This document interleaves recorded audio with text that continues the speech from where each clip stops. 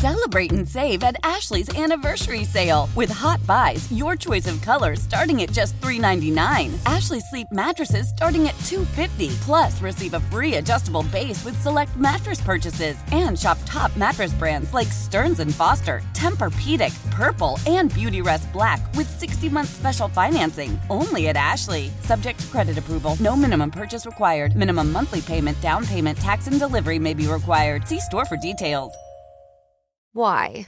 If you have T-Mobile 5G home internet, you might be hearing this Why? a lot. Why? Every time your internet slows down during the busiest hours. Why? Because your network gives priority to cell phone users. Why? Good question. Why not switch to Cox Internet with 2 times faster download speeds than T-Mobile 5G home internet during peak hours? Okay. Stop the whys and visit cox.com/5G home for details. T-Mobile prioritizes certain T-Mobile phone users over home internet users during times of congestion. This is Season 2, Episode 9. Buck O'Neil, the Cubs' forgotten legend on the Fly, the W podcast. This is segment 2 of the podcast. And in this segment, to honor Black History Month, Crawley talks to Bob Kendrick, president of the Negro League Baseball Museum. Joining me now on the Fly the W podcast, I am honored to be joined by Bob Kendrick, president of the Negro League Baseball Museum. He is the narrator of MLB's newly released animated series, Undeniable, Stories from the Negro Leagues, and he hosts one of my favorite podcasts, Black Diamonds. How you doing today, Bob? I'm doing well, man. Thanks so much for having me back on the show. I'm so excited you're here. This episode is titled Buck O'Neil, the Cubs' Forgotten Legend, because I believe that not enough Cub fans know about the importance of the legacy of Buck O'Neil to the game of baseball, but how Buck specifically altered the course of the Chicago Cubs after Jackie Robinson broke the color barrier. Buck grew up in Florida, and he went to high school and college at Edward Walters College. When did Buck first begin to play baseball? Was it in school or somewhere else? Yeah, no, he was introduced to the game by his dad at an early age as well. And so he was born in Carabel, Florida, and then they moved to Sarasota. And that's when Buck really kind of fell in love with baseball. As I remember him saying, the first time he hit that ball, he was in love with it. And that's kind of how baseball is. The first time you hit it, the first time that ball pops in your mitt, you know, you fall in love with baseball. And Buck fell very quickly in love with the game that he would be a part of for the next 7 decades of his life, and or certainly for over 70 years. And the game was just so special to him. And so, yeah, and as he would oftentimes talk about, I made my living in baseball. Yeah, I mean, you can't. It's hard to have a bad life when you make your living doing something that you love. Absolutely. Now, Buck leaves Florida in 1934 and begins playing a couple of years of semi-professional barnstorming games. Tell our listeners about those barnstorming experiences and what they were all about. Well, for Buck, they were always very interesting and very daring. And, you know, I think he would look back and say, man, I'm still, you know, at that time, lucky to still be here with some of the things that they had to do. But this is how much they loved it. He talked about a team that he played on, and they had gotten, I think they called themselves the New York Tigers, and none of them had ever been to New York, but that's what they called themselves because they thought that name would give them some extra, I guess, panache. And so anyway, the story ends up with they have this old car where ultimately they would take turns, 2 of them standing on the, I guess you all know, this old particular vehicle, they had this kind of outside platform right around the doors. And he said one would stand on there because there wasn't enough room for all the guys to get in the car. And so one would get out and they'd hold hands and they'd ride for X number of miles. And then they switch up with another 2 guys. They would do the same thing until they made their way. I believe they were headed to Wichita. And they ended up in Wichita, Kansas. And that's when he said he first met Satchel Paige. First saw Satchel Paige in the Wichita tournament, the legendary Wichita tournament. And so, you know, they got beat handily, but he saw Satchel Paige. But again, the whole barnstorming aspect. Now, once he gets to the Negro Leagues, the barnstorming takes on a whole different meaning. Because as you well know, not only were they riding into these small towns, they would play the local town team. Sometimes if they were playing, say, for instance, here in Kansas City, the Kansas City Monarchs against St. Louis Stars, they might play here in Kansas City. They may take the Stars with them all the way until they got back to St. Louis, but along the way, they may stop and play games against one another in those small towns, or they would compete against the local town teams to earn some more money en route to whatever city they were going to go play.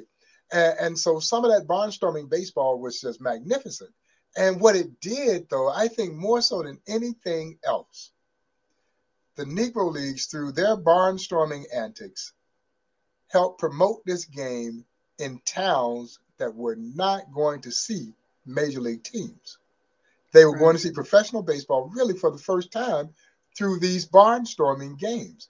And so they played a tremendous role in helping promote this game, because otherwise those towns in the middle of nowhere, they could only kind of read about the major leagues. Or if you were in a market that maybe had, a lot of people fell in love with the St. Louis Cardinals because of KMOX, and his radio signal was so strong. But otherwise, you never got to see this up close and personal. And that's what barnstorming did. So a lot of fans, and these were a lot of white fans, who saw black baseball, and they fell in love with these legends of the Negro Leagues who had ridden into their towns to play the local town teams. Now, Buck, in 1937, he gets his break. He's signed by the Memphis Red Sox, one of the original 8 founding members of the Negro American Leagues. What was that like? How did he get that big break? Was it with these barnstorming leagues and Satchel Paige, or how did he get his break to get signed by the Memphis Red Sox? Yeah, no. He was very fortunate to sign with the Red Sox. And, again, having been around playing, reputation starting to move around now. Everybody's talking about this big first baseman, big, strong first baseman there that we've been seeing. And so he finally gets his break. He finally gets his break to play in the professional Negro Leagues in 1937 with the Memphis Red Sox. And the brilliance of the Kansas City Monarchs owner, James Leslie Wilkinson, J.L. Wilkinson, or Wilkie, as he was affectionately known. He orchestrated the trade to bring Buck from Memphis over to Kansas City. And interesting enough, you know who takes Buck's roster place in Memphis when he leaves to come to the Kansas City Monarchs? Who's that? The legendary Reese Goose Tatum. Oh, jeez. Star of the Harlem Globetrotters. But Goose Tatum, unbeknownst to a lot of folks, was a 2-sport professional star. Yeah, no, he's in the Basketball Hall of Fame and is credited with having invented the hook shot. But Goose Tatum was a slick fielding first baseman primarily for the Indianapolis Clowns. But it's certainly there with Memphis that particular season after Buck left. And so they made the trade. Buck comes to Kansas City. He falls in love with Kansas City. Kansas City fell in love with Buck. And as Buck would say, he said, of coming to Kansas City, he said, I knew that I was coming to the heart of America. I never knew I was coming to the center of the universe, because Kansas City and historic 18th and Vine was indeed the center of the universe. And this is a whole new world for Buck at this point in time. Now, give me a scouting report of Buck O'Neil for those that don't know. As a player, again, you mentioned first baseman, but he was a pretty solid hitter, right?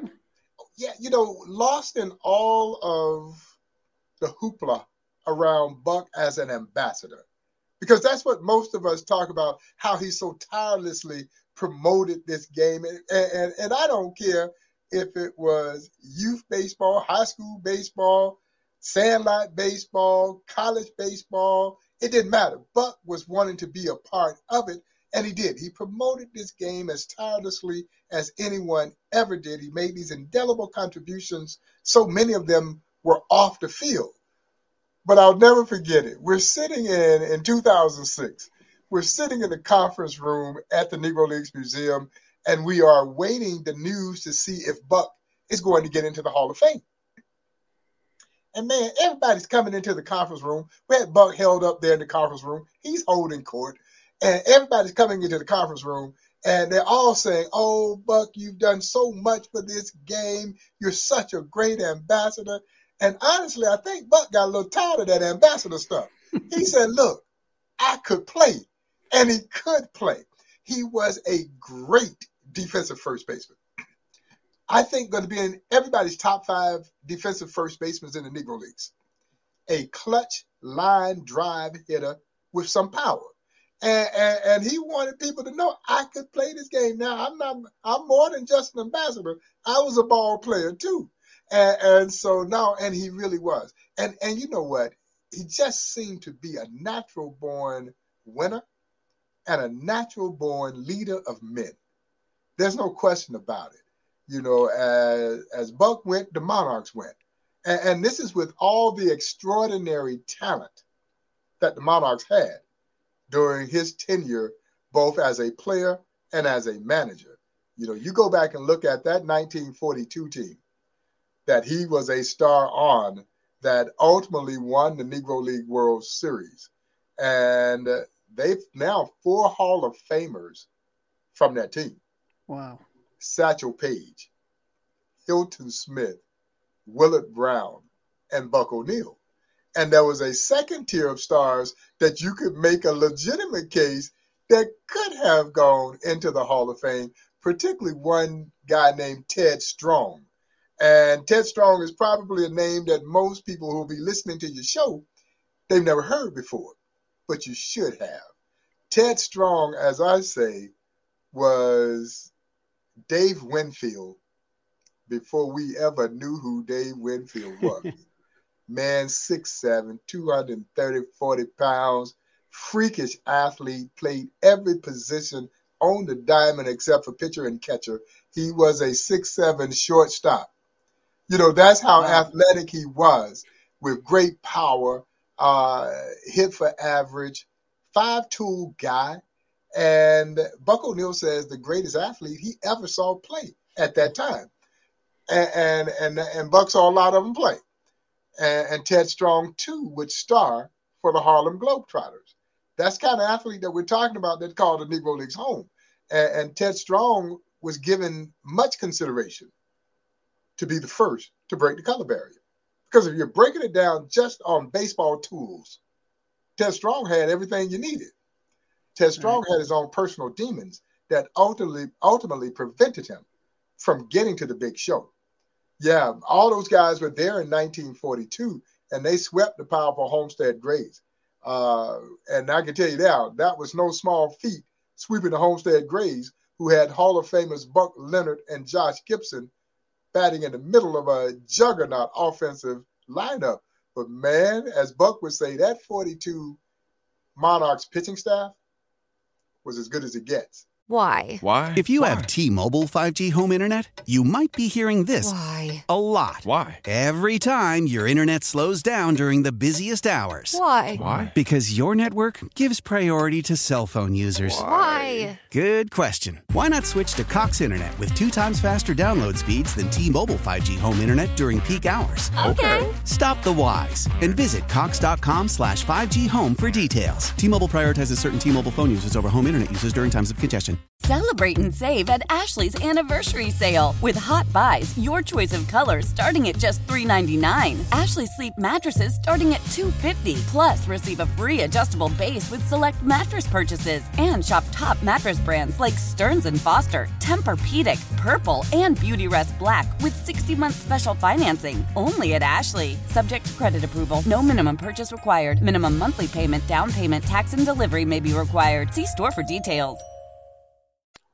And like you said, just his ambassadorship is just, overshadowed. I mean, he hit 288 between 1937 and 1950. He had 4 300-plus seasons at the plate, right? I mean, and this is against some of the best talent available, whether you're talking about Josh Gibson or Cool Papa Bell and even Jackie Robinson. So, he played, like you said, in 2 Negro World Series, winning it in 1942. Yes. He also played in 3 East-West All-Star games. Can you tell our listeners the importance of these games and the connection the East-West All-Star game had with the city of Chicago? Oh, big time. Big time. The East-West All-Star game is one of the greatest sporting events in American sports history, and nobody knows it ever happened.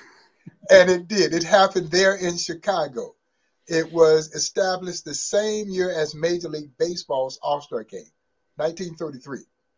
And actually, the concept of the East-West All-Star Game really happened before MLB came up with this idea. And I can tell you now, it was unmatched. It was unmatched because now not only are you talking about the creme de la creme, we're talking about the best of the best coming into Chicago's Comiskey Park to play this All-Star Game. It debuted there in Comiskey, and they played their All-Star Game every year in Comiskey. And as I share with my visitors here at the Negro Leagues Baseball Museum, yes, it did outdraw Major League Baseball's All-Star Game. Man, they were putting over 50,000 people in Chicago's Comiskey Park for the Negro Leagues version of the All-Star Game. As Buck O'Neil would say, that black folks would come from as far west as Los Angeles by train, as far south as New Orleans, as far east as New York, converging on Chicago for this showcase event. I don't know of another sporting event that even compares. I guess now it would be perhaps, the Super Bowl and the NBA All-Star, where you've got all of this star power and not just people on the field, but all the entertainers were coming to Chicago to be there. All the great jazz stars, all the legendary black comedians and entertainers, they're all there to watch this showcase event. And in the eyes of so many, if you made the East-West All-Star Game, that was actually more important than playing in the Negro League World Series, man, because everybody came to see and you came to be seen. Oh, it was a showcase event.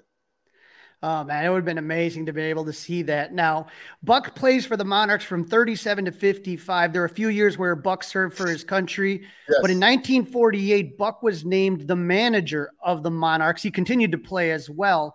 But tell me about Buck, the manager. For as much as Buck was a great player, some say he may have been an even better manager. What made Buck such a great manager? I think his understanding of men and his ability to relate to them. The great George Altman, who also spent time there playing with the Cubs, who played for Buck in the Negro Leagues. He says of all the managers, and George played there with the Cubs, Cardinals, Mets, went overseas, played in Japan, says Buck O'Neil is still the greatest manager he ever played for. And it was that innate ability to understand when to put his arms around you, console you, comfort you, and when to kick you in the rump. And, there is that balance. There is that balance. And then just the knowledge that he had of the game, understanding situations, knowing when to install himself as a pinch hitter. He did that. He would come through in the clutch all the time. But he just had the ability. Buck could have very easily been the first black manager in Major League Baseball history. Very easily during that tenure that he was there with the Cubs. And he just had a complete understanding of the game, and he was able to relate that to his players. They all respected him, and they all wanted to play for him. And he just seemed to be able to bring out the best in, not just the people that he was around on the team, but I saw this throughout the rest of his life. He seemed to bring out the best in all of us well after he was done playing baseball. So you can imagine what it must have been like playing for him. Yeah. And listening to your podcast, the Black Diamond podcast, and listening to your episode on Ernie Banks, this was a quote directly from Ernie. Just follow Buck O'Neil. This man is a leader. He's a genius. He understands people. He understands life. He will keep this going. He never gives up on situations he believes in. He's not discouraged about any of this. He believes he came along at the right time and is doing the right thing. He started the Negro League Museum in Kansas City. That was his goal, his mission, and many people resented that. But he stayed on course with his situations. All of us should learn from this man. So that's Ernie Banks on the leadership of Buck O'Neil. Yeah. just unreal. And I actually have this podcast or this bobblehead here. I'm just describing it to my leaders. This is it right here. It's my Buck O'Neil bobblehead, and he's got the lineup card right there. Lineup card, yeah. And you know, just absolutely, you know, just I think about that, about how many people, what, you know, you're talking about George Altman and Ernie Banks, how much people respected him. Celebrate and save at Ashley's Anniversary Sale. With Hot Buys, your choice of colors starting at just $3.99. Ashley Sleep mattresses starting at $2.50. Plus, receive a free adjustable base with select mattress purchases. And shop top mattress brands like Stearns & Foster, Tempur-Pedic, Purple, and Beautyrest Black with 60-month special financing. Only at Ashley. Subject to credit approval. No minimum purchase required. Minimum monthly payment, down payment, tax, and delivery may be required. See store for details. How powerful is Cox Internet? Powerful enough to let your band members in Vegas, Phoenix, and Rhode Island jam like you're all in the same garage. Get Cox Internet powered by fiber with America's fastest download speeds. It's internet built for tomorrow, today. Cox, always building better. Cox Internet is connected to the premises via coaxial connection. Speeds vary and are not guaranteed. Cox terms and other restrictions may apply. Analysis by Ookla of Speed Test Intelligence data. Fixed median download speeds. US Q3 2023. We all agree that reducing carbon emissions is a good thing. And once again, Toyota is leading the way. We hear a lot about fully electric vehicles, and Toyota has them, with more coming in. But we also know a BEV is not for everyone, whether it's because of cost, range, or concern about finding a charging station when you need it. Plus, the raw materials used to manufacture batteries are limited. Enter Beyond Zero, Toyota's vision for a carbon-neutral future. In vehicles and in manufacturing plants, too, in the years ahead. The materials used to make just one long-range battery for an EV could be used to make batteries for 6 plug-in hybrids or 90 gas-electric hybrids. That's why Toyota's position today is electrified, diversified, empowering you to choose how to reduce your own carbon footprint with the vehicle that's right for you, a hybrid, plug-in hybrid, or battery EV. So shop, learn more, and get details at toyota.com/beyond zero. Toyota, let's go places.